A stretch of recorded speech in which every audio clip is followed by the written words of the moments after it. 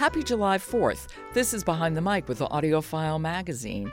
And with me on this Independence Day is Emily Connolly. She's one of the editors at AudioFile. And yes, we do have a recommendation for today. And the recommendation is? Today's recommendation is Light from Other Stars by Erica Swyler and narrated by Kyla Garcia.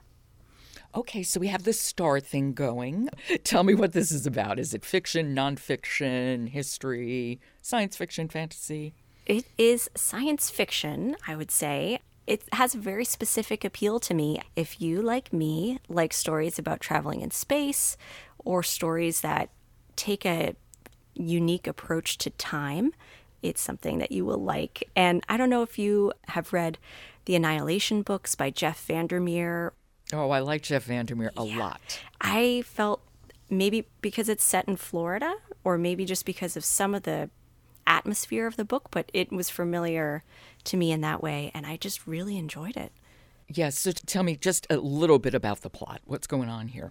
This is a story about a young woman named Neda, and it takes place in 1986 in Florida and also a few decades in the future past where we are in space. Neda's one of 4 astronauts on a mission to colonize a new planet, and there's something that's gone wrong with her ship. She and her international crewmates are having to figure out what's going on, and Kyla Garcia has such a great, distinct voice and personality for each of these characters. It's really a lot of fun to listen to. Let's listen to her. You have a sample. Do we have to have a setup, or can we just listen? Neda's talking to the psychologist over, space station Skype, talking about what she sees when she's looking out the window. This is Light from Other Stars by Erica Swyler, read by Kyla Garcia. It was difficult to explain what she saw. Harder still to parse its meaning. Space between stars made for easy misery, contemplating how small you were when faced with the universe. Though he was mission commander, Amit Singh looked out as little as possible, preferring star maps, feeds from the telescopes, and data from the probes and terraformers. He remained intent on viewing himself as a person and not a single cell in an organism the size of the universe. Neda liked feeling small. Endless space is endless potential, she'd told Dr. Stein. It was good to sound hopeful.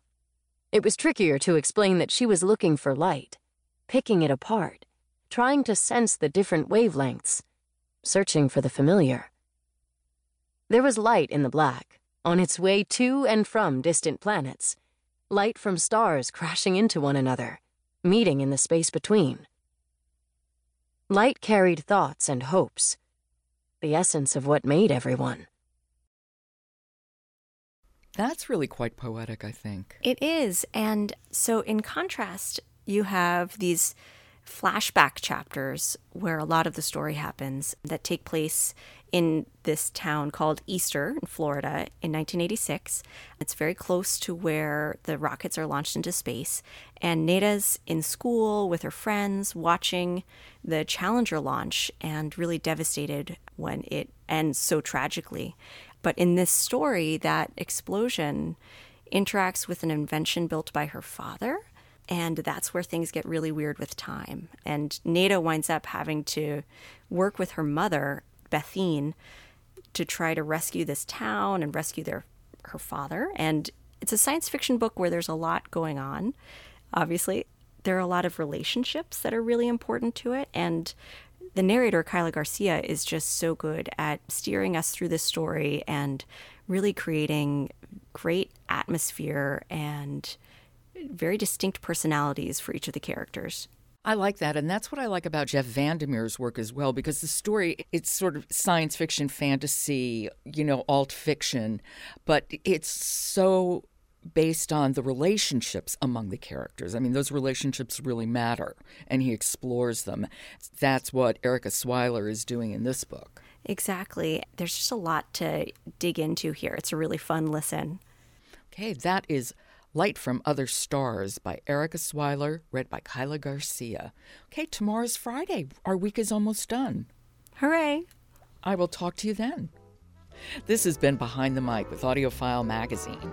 Support for Behind the Mic comes from Penguin Random House Audio and the Listening Library. I'm Jo Reed. Talk to you tomorrow.